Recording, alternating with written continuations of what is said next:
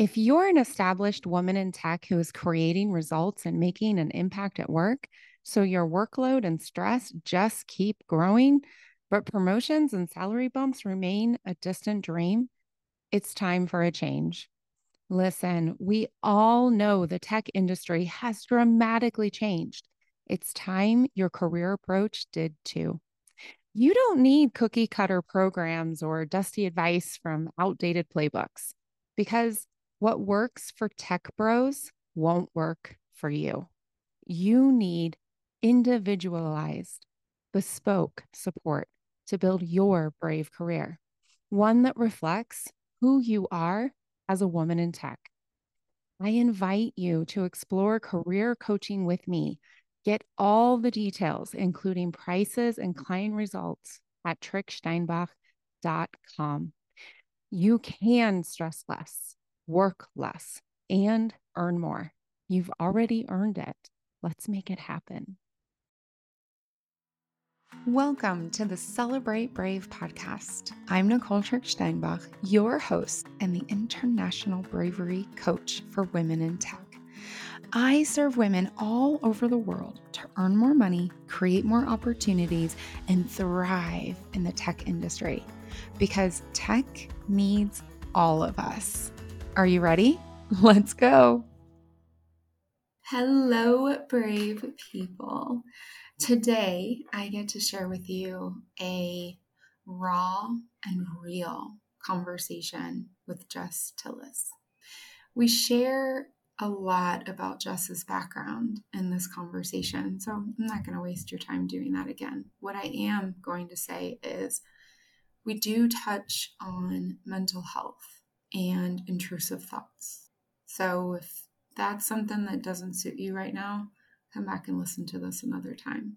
The other thing we touch on is the power of the informational interview, sometimes also called an interest interview, and how that approach, that skill, can transform your career and your network and set you up for massive transformation and also getting exposure to ideas and concepts and people you wouldn't get in any other way. So I know you're going to get some powerful insight. Let's dive in. Hi, welcome. Hi, thanks so much for having me, Nicole. So I'm really excited to share your story, but before we dive in, you were in education for quite a while. It's now summertime. All the American children are out. Feeling jealous? No. I have not looked back. So no, and my wife is still in education, so I have, that bit to hold on to. But I didn't realize that she's still in education. Yeah, she's in HR for a school district here in Denver. Oh, I had no idea. Oh, so you still have it up close. She's not in a building on the floor, so not that up close, but yes, still have a connection and still not jealous of summer. No, happy to be working. In tech. And my impression, just seeing the parking lots, is that they're still working. Not necessarily in the summer. There might be summer school for a few weeks, which is fairly decent money for what you're doing at that point compared to the rest of the year. And then, just depends on, I think most people try to disconnect for at least a few weeks before doing more lesson planning or prepping the school building or your instructional team. But yeah. Okay. Clear expectations. But that's actually the beginning of your brave story. Yes. Would you like to share it? Sure. So I actually wanted to be a teacher since third grade in seeing a teacher of mine. And she said at the time, I'm not good at math, and then proceeded to try to teach us math. And I thought to myself, well, I am good at math, so perhaps I should try to teach people math one day. I started to keep a notebook at that time of the effective and ineffective teacher moves she made at age 8. And I still have the notebook about what I thought was effective about her teaching place value and what was ineffective about getting students' attention. And really like... Okay. Did you use the words ineffective and effective? I would need to look back at the page. I don't want to, lie to you. I don't know. I adore this. And I've been thinking about how I've like really taken that 8-year-old practice into my general development. Like I have been watching leaders, peers and leaders of all types throughout my life, and like legitimately write down what I, phrases or behaviors that I want to try on as a leader. And I think that's helped me progress more quickly than I would have otherwise. So that was the beginning, was in third grade deciding I should be a teacher. Ended up joining Teach for America out of college after getting an education degree, which is abnormal, and working in Teach for America in St. Louis, and then worked in Denver public schools in a charter school for 7 years. During that time, really enjoyed my time as a teacher, and then moved into being an assistant principal. Really loved that. Felt probably most successful in that role. And then I remember very clearly when my boss, who I adore and was one of the people I took copious notes on her leadership style, she asked me to apply for this principal fellowship program, which is basically a track to becoming a principal. And like, yes, it was always something I wanted to do, was become a principal. Not always, that's not true, because third grade was teaching. Third grade. In my second year as a teacher in St. Louis, I had a similar experience with my principal there. I was like, I could do a better job than this, so let me try to do this. So my boss approached me about joining this principal fellowship program, and I immediately said, no, I don't want to be a principal in a year. She said, well, actually, it's a 1 to 3 year program. We can put you on the 3-year track. So I thought about it, and she was convincing, and I said yes to the 3-year track. To the 3-year track. Correct. And so it was probably December of that school year. And in April, I applied for the principal fellowship. I then had to interview, and the interview was pretty high stakes because it basically meant that when there was a spot, a principal opening in our charter school network, I would not really interview at that point. I was interviewing now. And so the day before the interview was told that my boss was going to be sticking around for 1 more school year, and then I would be taking over the school.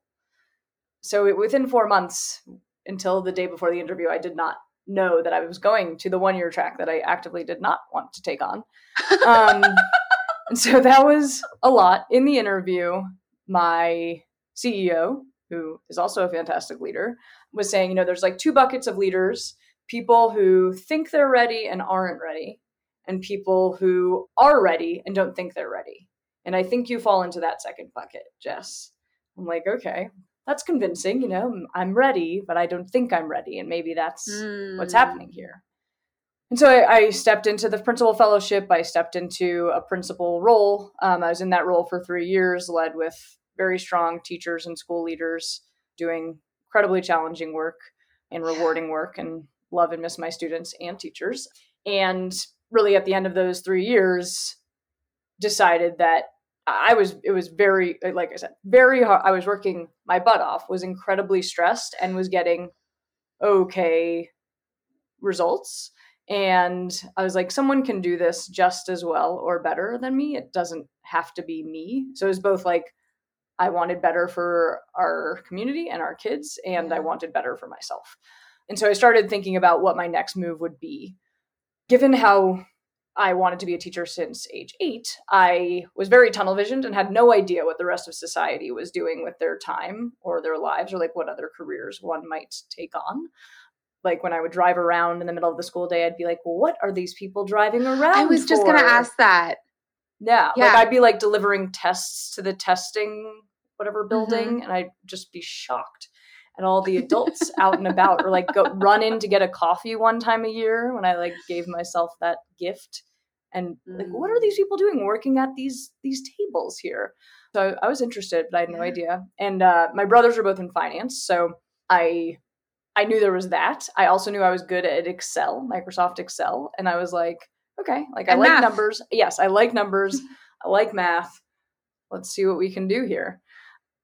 I worked with a career coach at the time, Danielle Mendich, and she really taught me like just the basics of networking was really critical, and like the basics of what I'm excited about and passionate about, which was pretty much like math, logic, processes, organization, efficiency, not shocking. I eventually end up in revenue operations, but I did not know that then. Before you pop into that, For sure. and you're totally going to have to describe what revenue operations are, because most people are just not familiar with it. Sure. So your motivation, you've had this desire to be a teacher, you reach the goal, you overachieve, then you overachieve. Your motivation to shift was that you wanted something better, like for your clients and for yourself. Correct. So you were not miserable. You were not on the floor. You were not rock bottom. I was not rock bottom. I was not great. I think so, like, to be quite transparent, in my last year as a principal, I knew going into that year, so my second year was challenging. I was put on a performance improvement plan in March of that school year and rallied my teachers.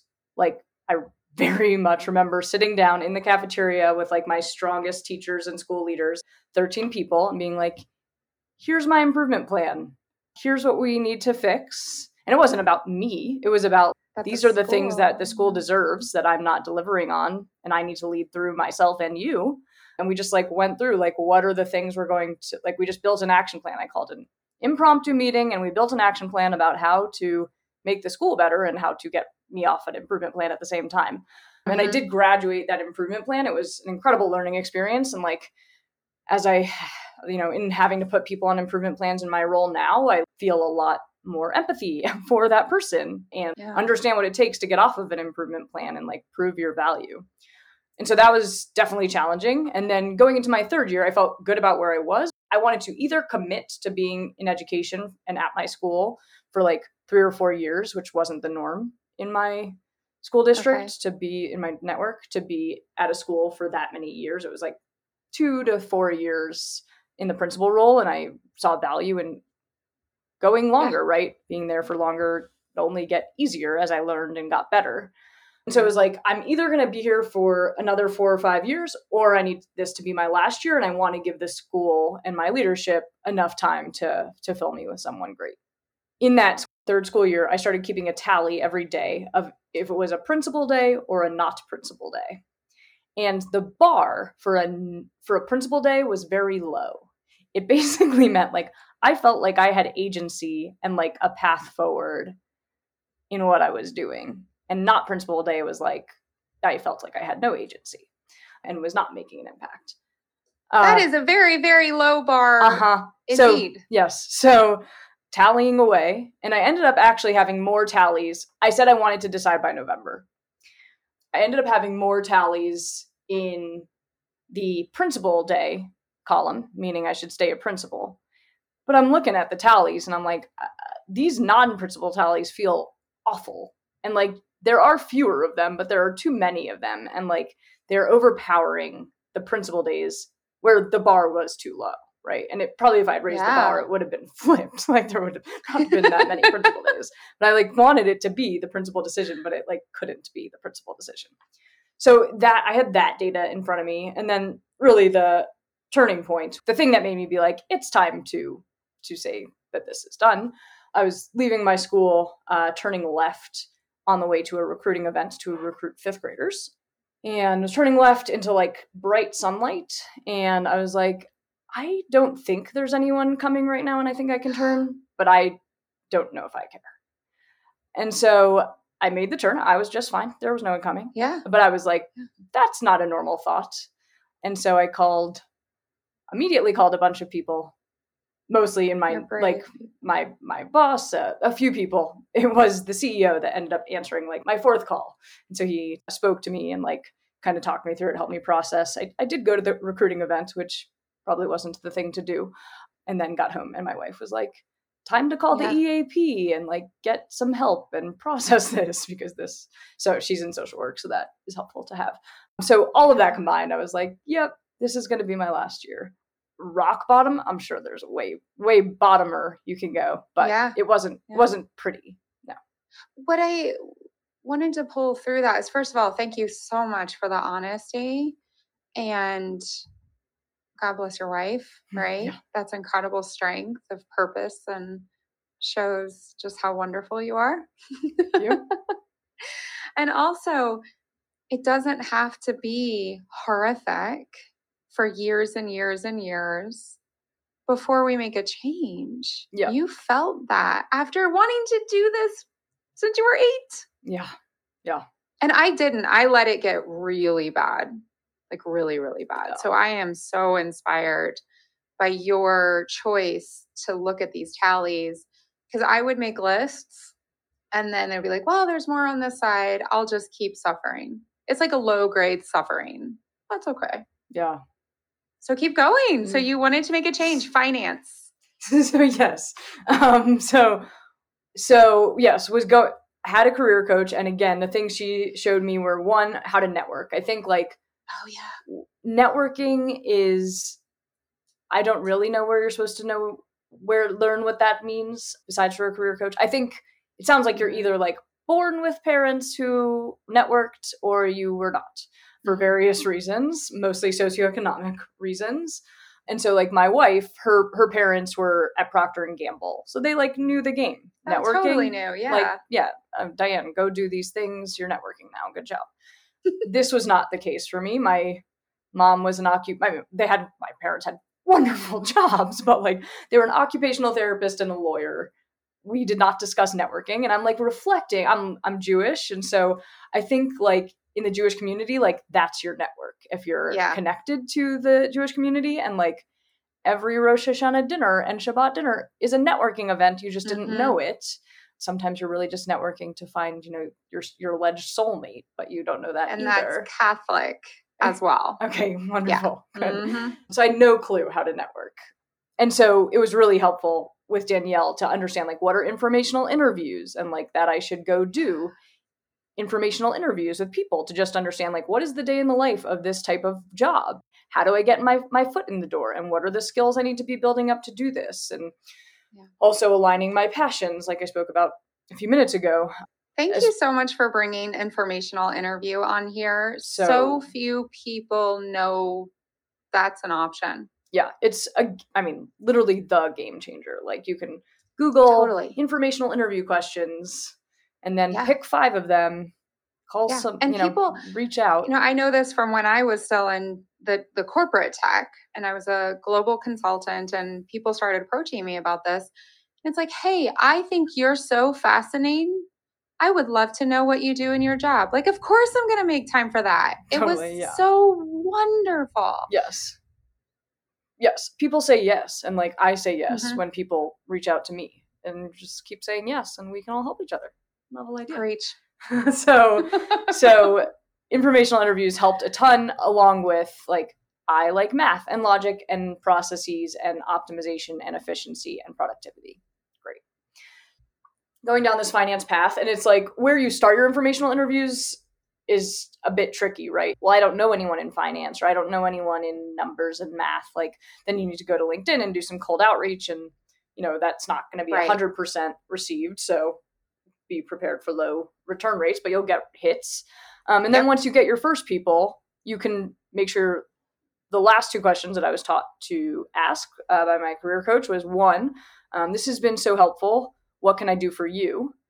And that's huge. No one ever really asked for anything, with one exception. Someone wanted me to set their sister up with someone on a date. Okay, I can do that. So that happened, so that was one question I'm supposed to ask. And then the other question was, now that you know this about me, who are 1 or 2 more people you think I should talk to? Power. Yeah. Yes. That's the actual network. The network has to expand. If you talk to one person and then like walk away and be like, well, that was neat, that doesn't become a web very quickly. It stops. So you have to ask that, and then follow up with a thank you email and say, reminder to please connect me with Javante and Joe and blah, blah, blah. And so making sure you follow up and ask for that. So that was huge. And I got tremendously lucky with my first informational interview. I was driving for Uber at the time, and I drove for Uber, I think equal parts because I just love hustling, mostly, probably not equal parts, mostly because I love hustling and thought that it was such a cool concept that I could drive my car around with strangers in it. That's wonderful.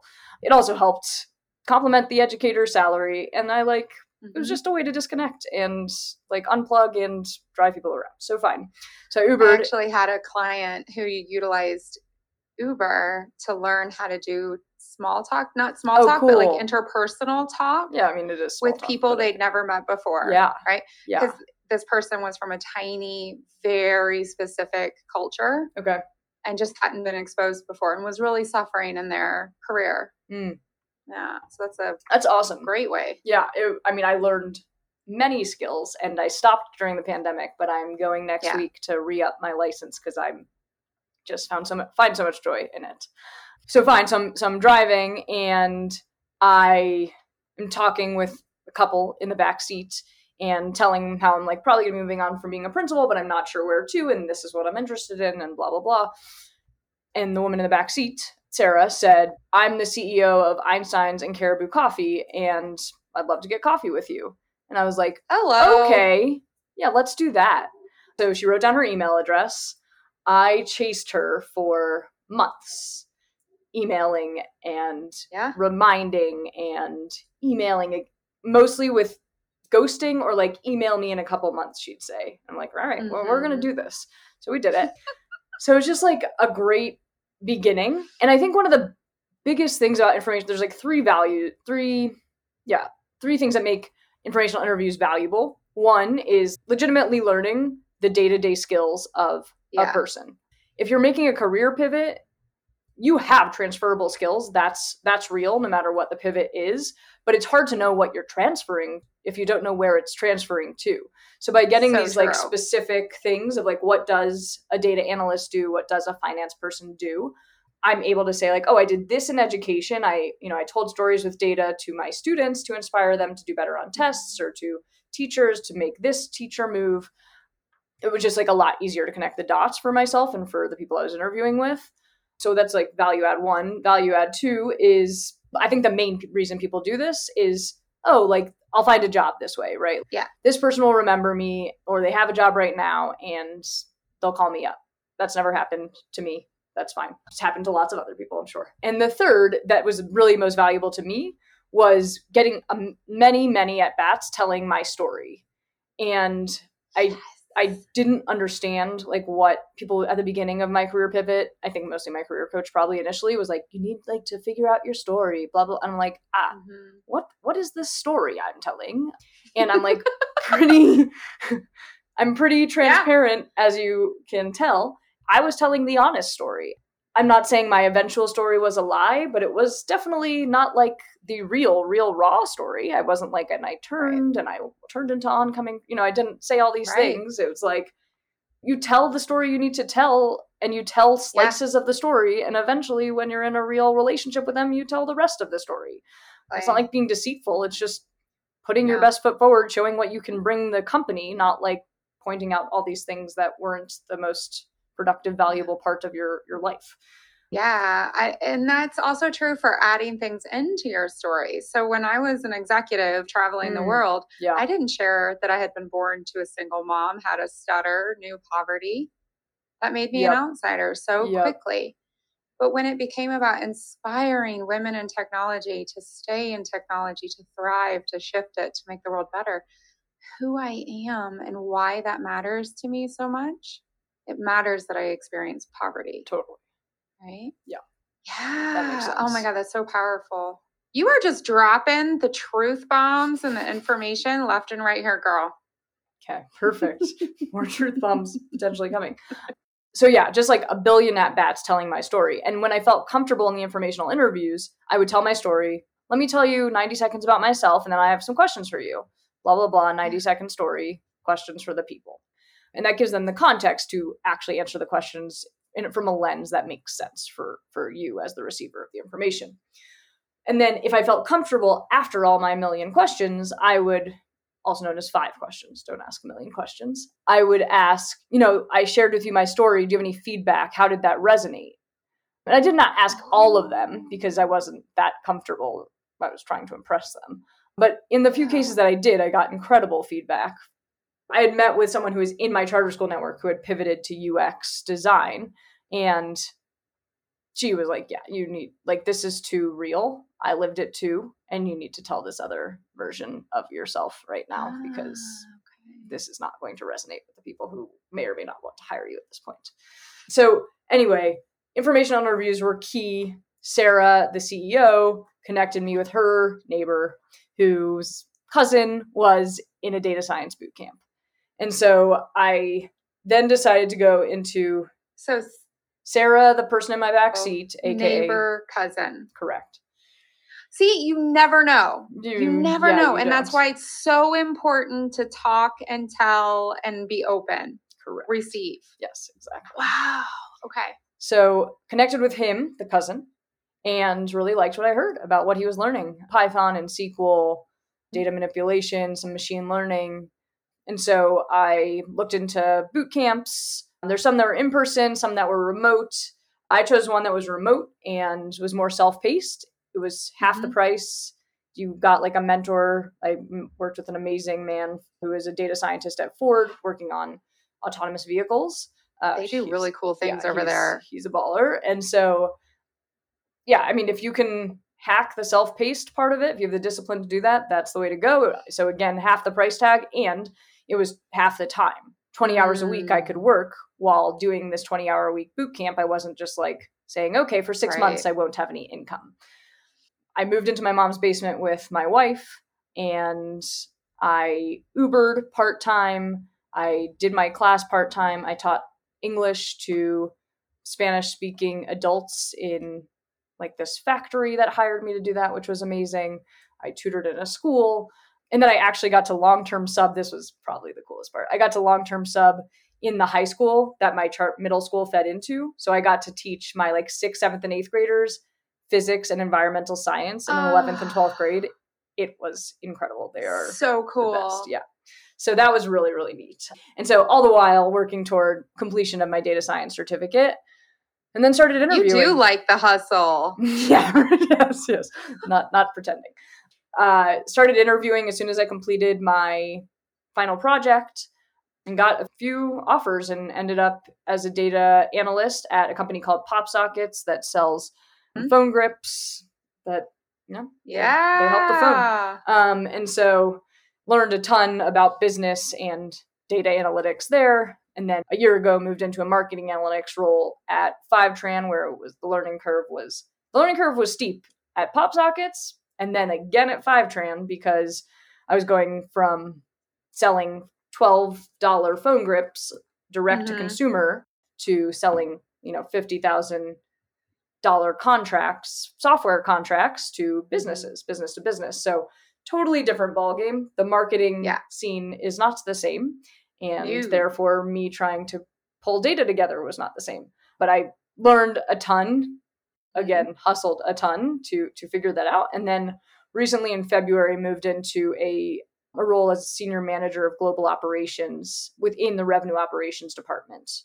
Do you want me to share a little bit about what in the world this is? Please, because I think this is, we have this misconception that in and around tech means I have to be doing something that directly relates into a product. And revenue operations is an option out there that suits so many personality and people don't know about it. Yep, totally. Such a powerfully impactful space. Yep. So yeah. Agreed. Revenue operations typically sits like as more of like a neutral party between the other go-to-market teams.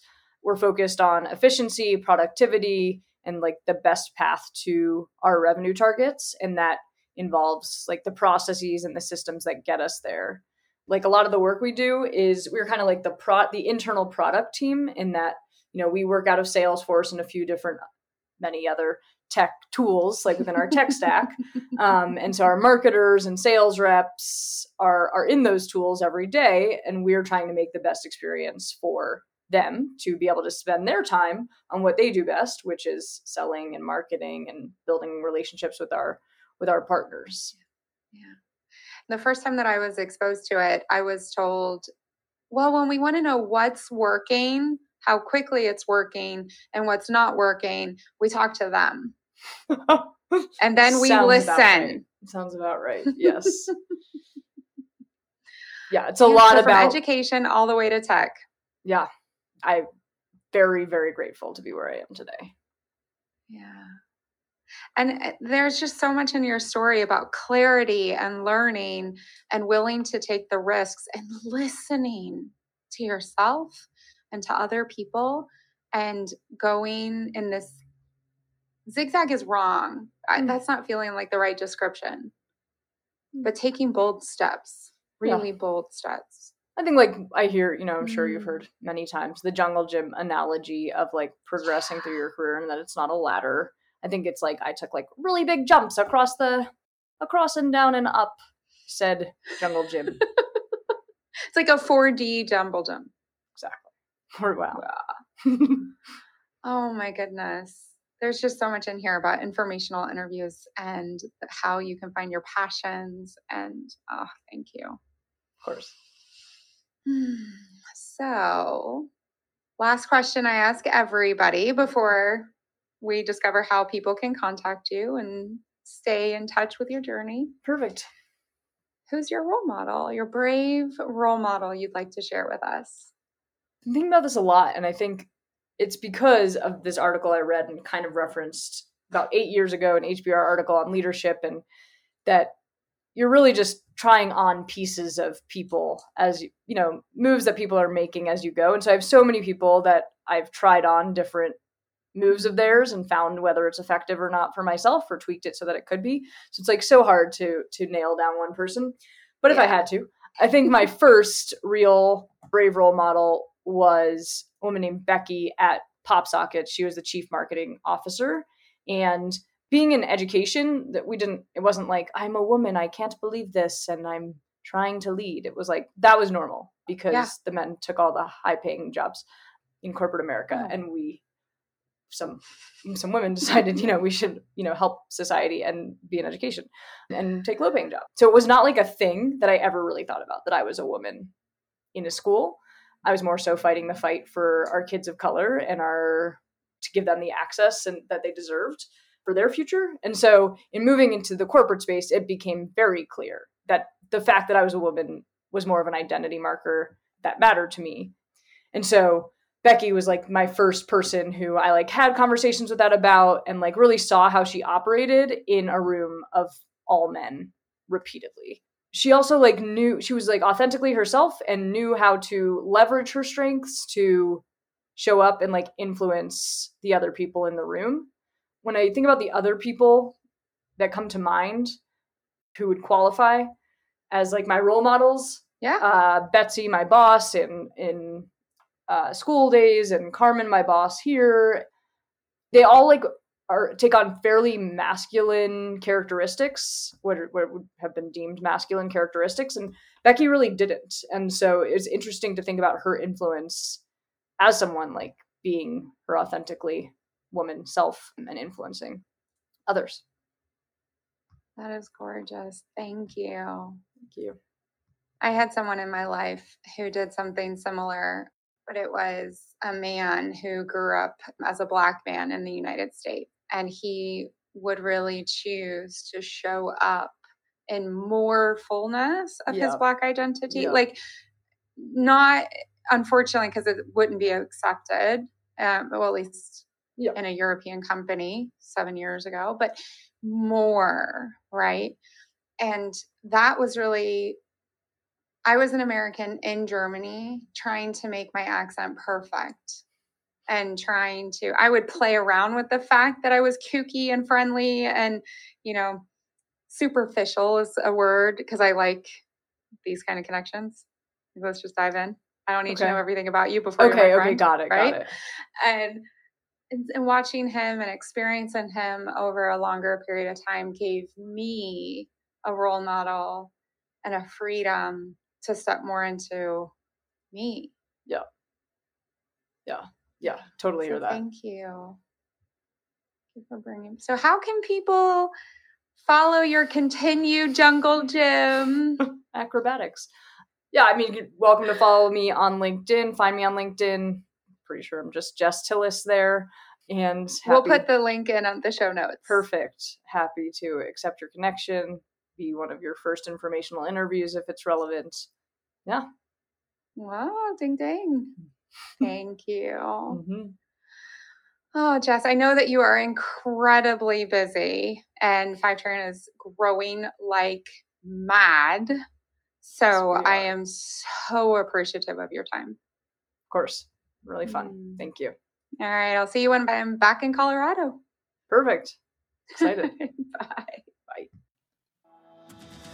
Thank you for listening to this episode of the Celebrate Brave podcast.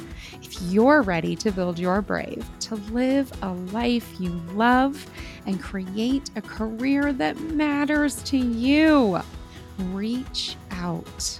Together, we can spend time one-on-one to explore how I can help you.